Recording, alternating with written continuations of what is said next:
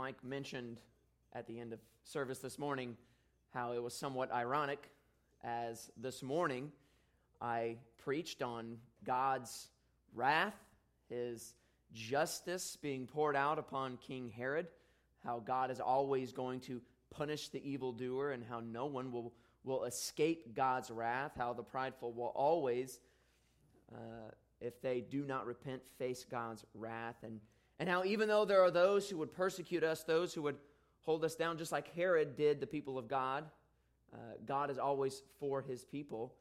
And indeed, for Christians, we can take a certain amount of hope, a certain amount of comfort in knowing that God will vindicate His people. Justice is His, vengeance is His, and He will repay. And so we see a certain irony in stating and in taking hope as Christians, knowing that even as the psalmists say so often, the Lord will destroy His enemies. The Lord will pour out His wrath upon the wicked. And now, here in Matthew chapter 5, Jesus is instructing us, He's instructing His listeners, and we are His listeners here today, to love your enemies and to pray for those who persecute you. These can be very difficult words for us to hear, and they are made no less difficult by certain amounts of confusion and difficulties that surround certain passages like these. And so my hope is that today, as we work through this text, 43 down through the end and 48, that we would hopefully receive a certain amount of clarity, help, and understanding as to how it is that we are to love our enemies, how it is that we are to love in the way that Christ loves. And we start, first of all, with verses 43 and 44, where Jesus says this phrase that He has said over and over again throughout chapter 5, "You have heard that it was said." And then He goes on to say, "You shall love your neighbor and hate your enemy."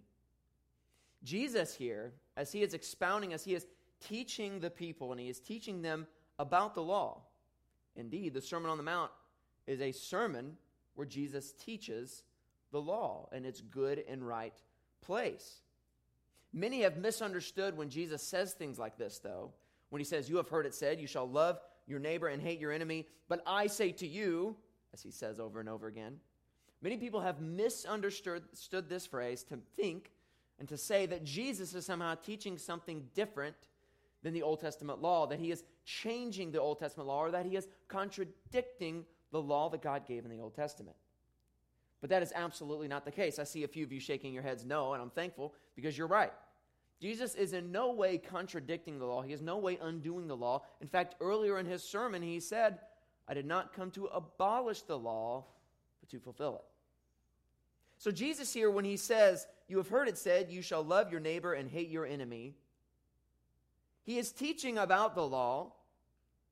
But this phrase that He mentions here, "you shall love your neighbor and hate your enemy," is only half law. For indeed, the law that He is referencing here comes from Leviticus chapter 19, verse 18, in which the Lord says, "You shall love your neighbor as yourself."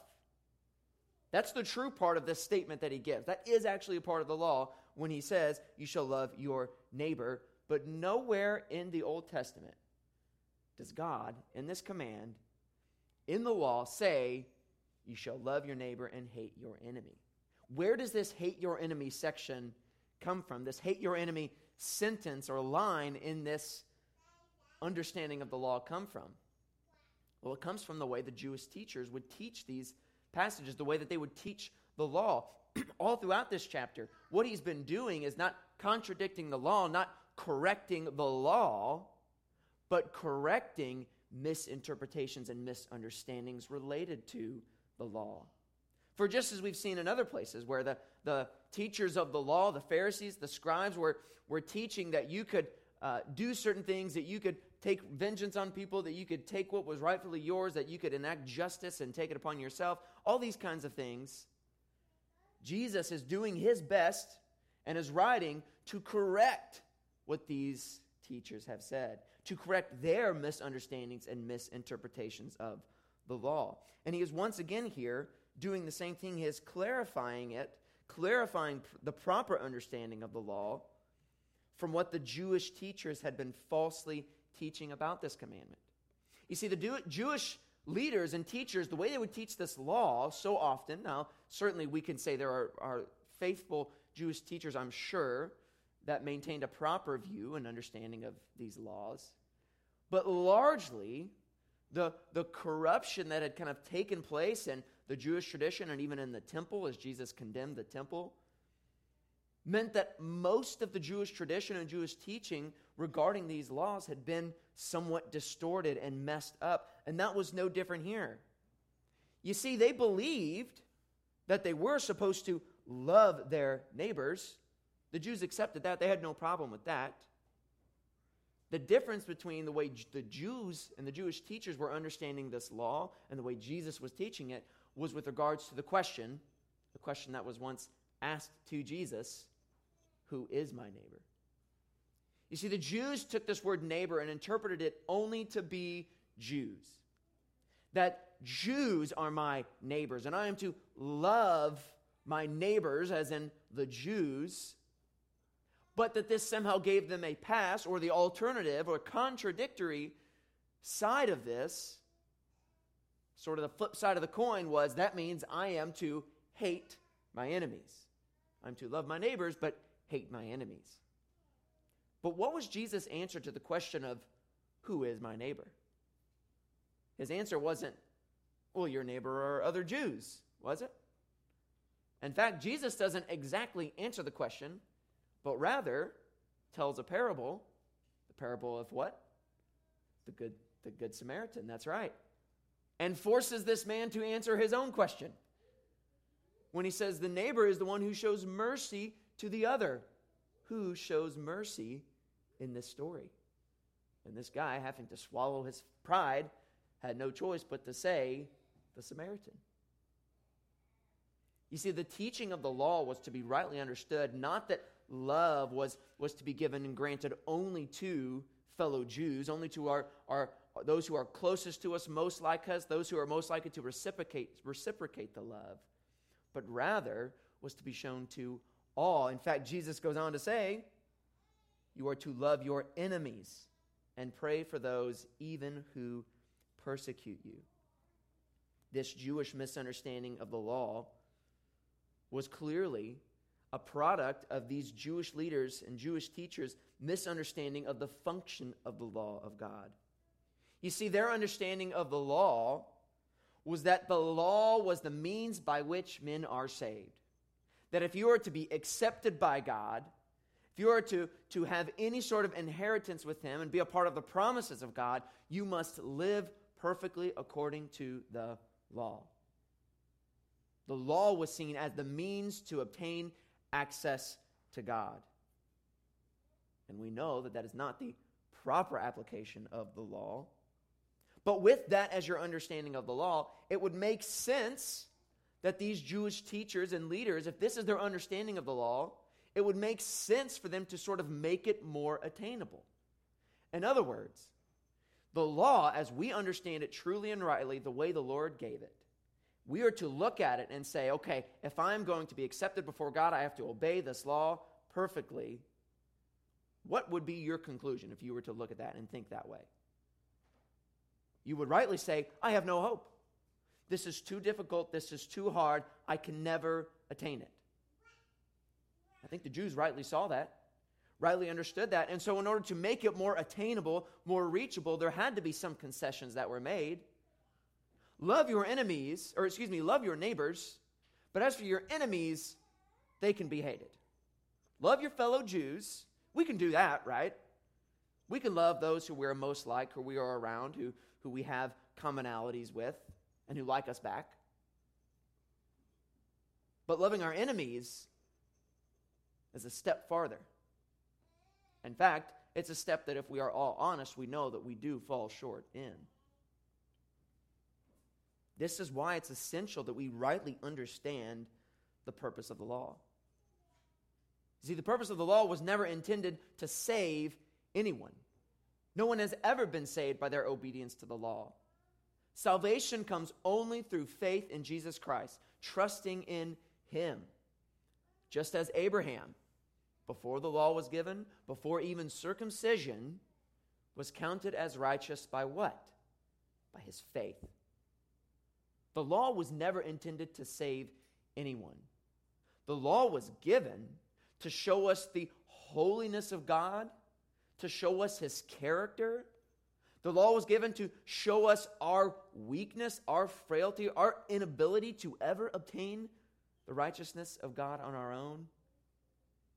And the third purpose of the law, and I think by and large the purpose that Christ is expounding upon it here, is to give us a picture of what obedience looks like, of how to live as Christians, right and proper living in light of what Christ has done for us.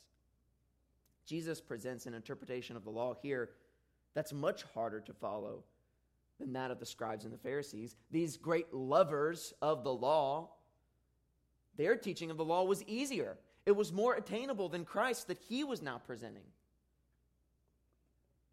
He is saying, not only are you to love your neighbors, but you're to love your enemies. For example, those Roman authorities over you that hate you so much and that you hate, guess what? You're called to love them. The Samaritans next door, the Gentiles around you, you are called to love them. The tax collectors in your midst who you see as traitors, you are to love them. Is it possible to love like this? Is it possible to love a sinner? Is it possible to love this way and maintain a proper understanding of justice? You see, sometimes that's what gets lost in teachings on love, and certainly about loving our enemies. Jesus' teaching on love and on non-retaliation as well is never at odds with a proper understanding of justice. That is to say, it is possible to stand in light of the love that the Lord has commanded us to show and walk in, and love our enemies and love people around us in this way, while at the same time be committed to punishing evil, being committed to seeing evil and wrongdoing, having justice served upon it. Never once is God's teaching of the way of love intended to contradict our understanding of justice. That is, to love other people is not just to let them do whatever they want. It's not just to let them sin, to let them walk in evil and commit all kinds of wickedness. That is not a right understanding of love. And if you think it's hard to sort of live in light of both of these two things, let me give you a practical example of this kind of a picture of what it means to love and yet stand for what is right and stand for justice. If you're a parent in here today, a parent who disciplines your child, then you already have a sense of this kind of dynamic. That is to say, a parent who disciplines their child, and that should hopefully be all parents, to discipline a child is difficult. It's a show of justice. It's a judgment. And it's hard. And certainly it might seem to some that there is a lacking in love on the part of those who would punish. But every parent in here knows that there is no contradiction here between the need to punish and exercise justice when wrong has been done and the love that you have for that same individual. As parents, we love our children even as we discipline them, don't we? Just take that example, that idea, and extrapolate it out. I know it's way harder when you're talking about people who aren't your children, who you're not related to, who have wronged you and committed evil against you. And certainly I'm not claiming that it is easy, but we definitely can see that it is attainable. We can see it in the life of Christ, who forgave those around him even as they wronged him, committed such evil against him, who died for his enemies. Unless you sit there thinking, well, I'm not Jesus, right? Think also of this example of Stephen. What did Stephen do as he was being killed, as he was being martyred? He said, Father, forgive them. He pleaded on behalf of his murderers, of those who were killing him, out of his love for them. This kind of love we are called to is indeed a difficult and radical and indeed impossible kind of love to enact perfectly.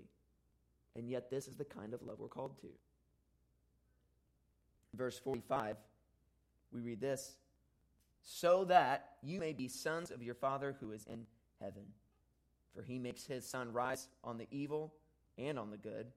He sends rain on the just and on the unjust. We see here the importance of loving our enemies in this way, because in this way, we show that we are sons of God.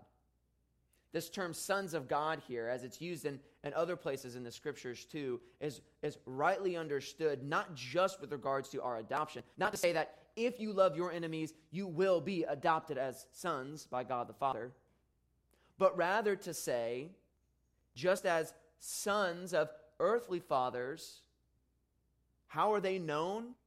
Usually because of the way they imitate their father. He says we are to be, he says, so that you may be sons of your Father, or imitators of your Father who is in heaven. That we were to be imitators of God. This is the same sense in which Paul uses the word in Ephesians 5:1. He says, therefore be imitators of God as beloved children. Because children are oftentimes imitators of their parents, aren't they? I can tell you right now, there's no doubt that Elijah is my son, and I can easily tell because he's so argumentative. That boy could argue over anything. And he's right some of the time. It is very, very humbling to engage in an argument with a 4-year-old only to find out that he was right. It happened to me recently. I'm going to tell you a quick story. We were driving, this was about a week into his time at ECS preschool. And every time we would leave preschool, he would see kind of over the trees out near Crossroads, there was a water tower. And then another dome-shaped thing. And he said, Dad, look, there's 2 water towers over there. Well, they were kind of right next to each other. I said, no, buddy, there's not 2 water towers over there. One of those is a mosque. There's a mosque out kind of on that part of town as well. And he said, no, Dad, those are 2 water towers. And I said, buddy, no, they don't put 2 water towers right next to each other. One is a water tower, one is a mosque. And literally every day for about 2 weeks, he would say, there's those 2 water towers, Dad. And I'd say, no, there's only one water tower. And I would argue with him, just like he was arguing with me. And finally, one day, after 2 weeks of this, I said, do you want to drive over there by those water towers so I can show you that there's only one water tower? He said, yeah, let's go. And so I said, all right, let's go. And we drove over there, made a couple turns, and then drove right between 2 water towers, one on either side of the road. And he said, see, Dada, it's 2 water towers. And I was just furious and somewhat humiliated. And I'm like, yep, you're right. There's 2 water towers. Flabbergasted. One for Chandler and one for Evansville. Blew me away. But there's no doubt about it that he's my son, because he acts just like me in many cases. He imitates me. That's what it looks like. That's a part of what it means to be a son or a daughter, is that we imitate our parents. So we are called here to love our enemies. We are called to love in a way that imitates Christ, in a way that does not show partiality, in a way that we show grace and we show benevolence, a sort of benevolent kind of love on both the righteous and the wicked, on both our brothers and sisters in Christ and also the world. That we are to love even those who hate us. Because that's the way God loves too. He says he makes the sun rise on the evil and on the good. He sends rain on the just and on the unjust.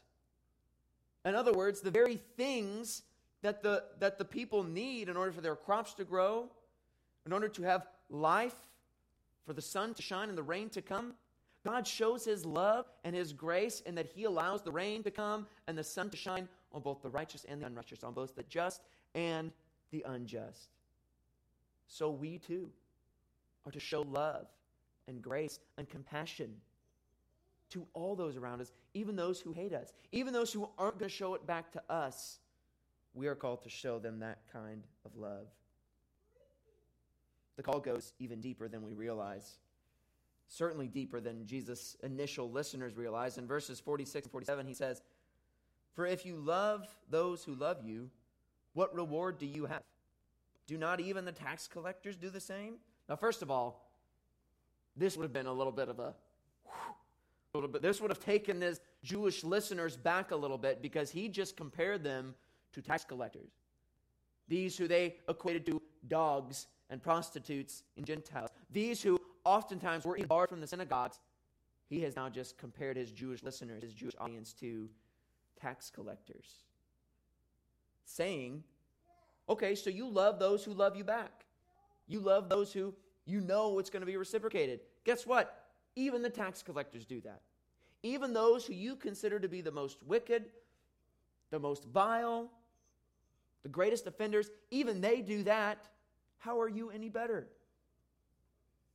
Indeed, tax collectors were rightly known with this kind of reputation. I know we've talked about it before, but it's worth stating again. What is it that made tax collectors so despised by the Jews? Well, it was a couple of things.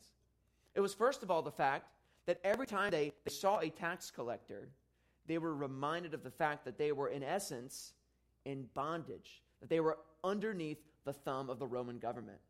For these tax collectors were men who were taking money, collecting the taxes from the Jewish people to give to the Roman governor, to give to the emperor. And so there was, first of all, that fact, that even the collecting of these taxes was a reminder of the fact that they were underneath the authority of Rome.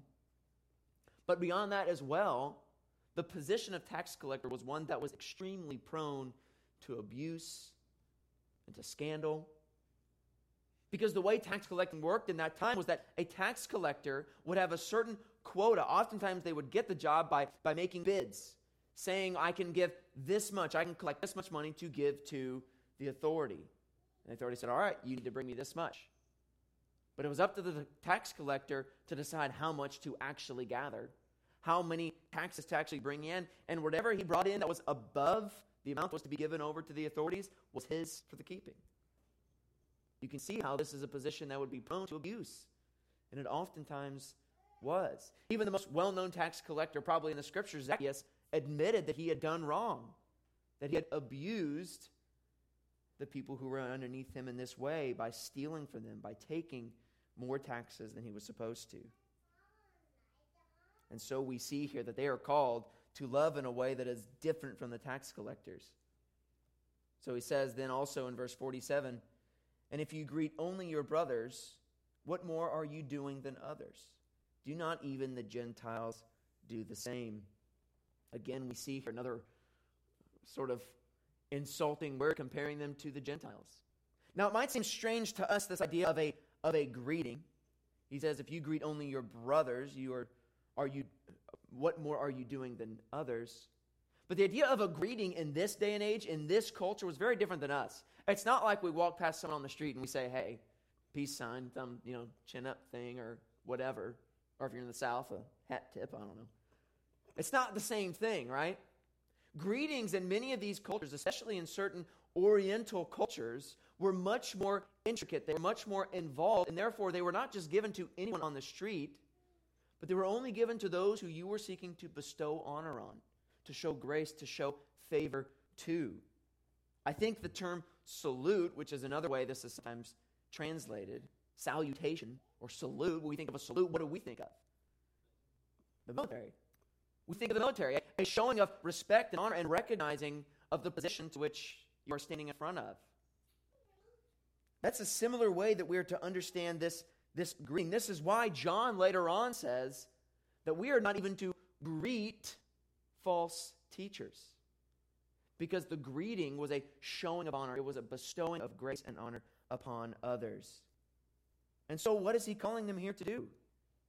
He is saying, you are to love more than just those who love you back, but even those who hate you. He says you are to not only greet your brothers, show them honor, show them respect, but you are to show respect to all, even the Gentiles, even the tax collectors.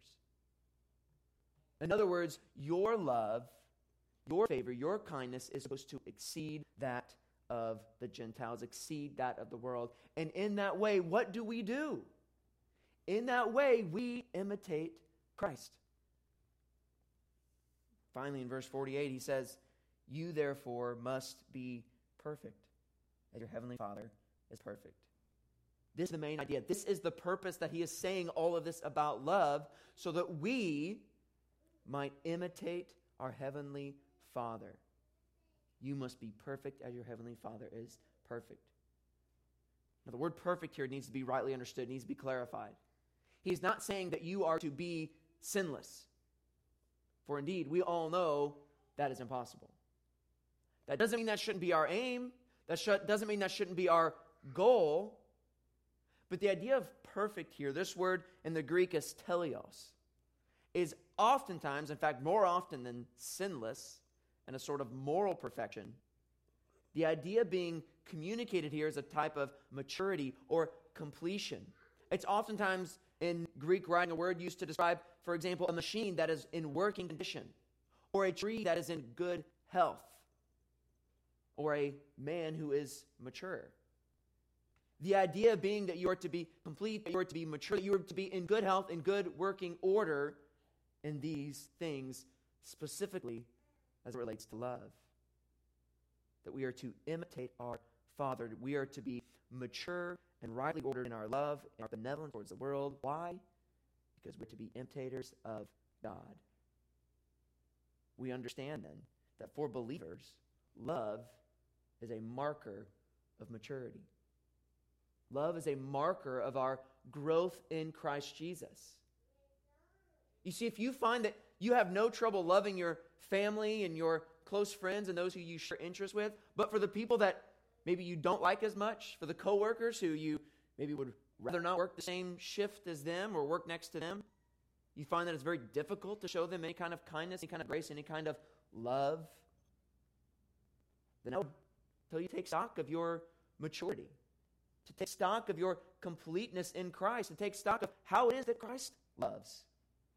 For indeed, he loves like this, and his love is demonstrated in Christ Jesus, that while we were still sinners, he died for us. Jesus is laying out for us here instruction for believers on how we are to live the Christian life, on how we are to be holy, on how we are to be sanctified. He is not laying out for us a standard by which we are to be saved. Indeed, church family, we need to be clear about this. Unlike the legalistic perspective of the Jews at this time, we need to rightly understand the purpose of the law that Jesus is giving, that he is not saying if you are perfect, sinless, or even perfect in love, then you will be saved, but if you are not, you are doomed to hell. He is giving us an image to follow. He's giving us a picture to follow. He's giving us an example. And that very example that we have in Christ Jesus is why we can have confidence to pursue love, is why we can have confidence, why we can have hope, even when we do fall short. Because Christ's love, his, which is perfect in all of these ways, is such that he loves us even when we fail, even when we fall short, even though we still oftentimes, even today, act like his enemies. And that is the love that we are called to walk in, we are called to imitate as we live in this world. Not just with our brothers and sisters. And for some of us, even that is hard, isn't it? To love the people around us in our church, in our families. And the Bible says we are to do even more than that. We are to love our enemies. It's a message that we've heard over and over again. One that none of us is unfamiliar with, but yet one that none of us does well. So I would encourage us today, and we're going to include this in our time of prayer after this, that we would ask the Lord to grant us the Holy Spirit to walk in this manner, to love the way Christ loved in a radical kind of way, so that we might be to the world a picture of Christ, so that the world might see us and know that we are sons of our Father in heaven. Let's pray. Heavenly Father, Lord, I pray as we come to this teaching on love, that you would strengthen us in it. Lord, it is always convicting to me to hear the call upon Christians, how you have called us to love not just each other, but even the world around us, and how woefully short we fall. Lord, I pray right now that you would forgive us, that you would forgive us for not loving the world around us well, for not loving our brothers and sisters well, and in that demonstrating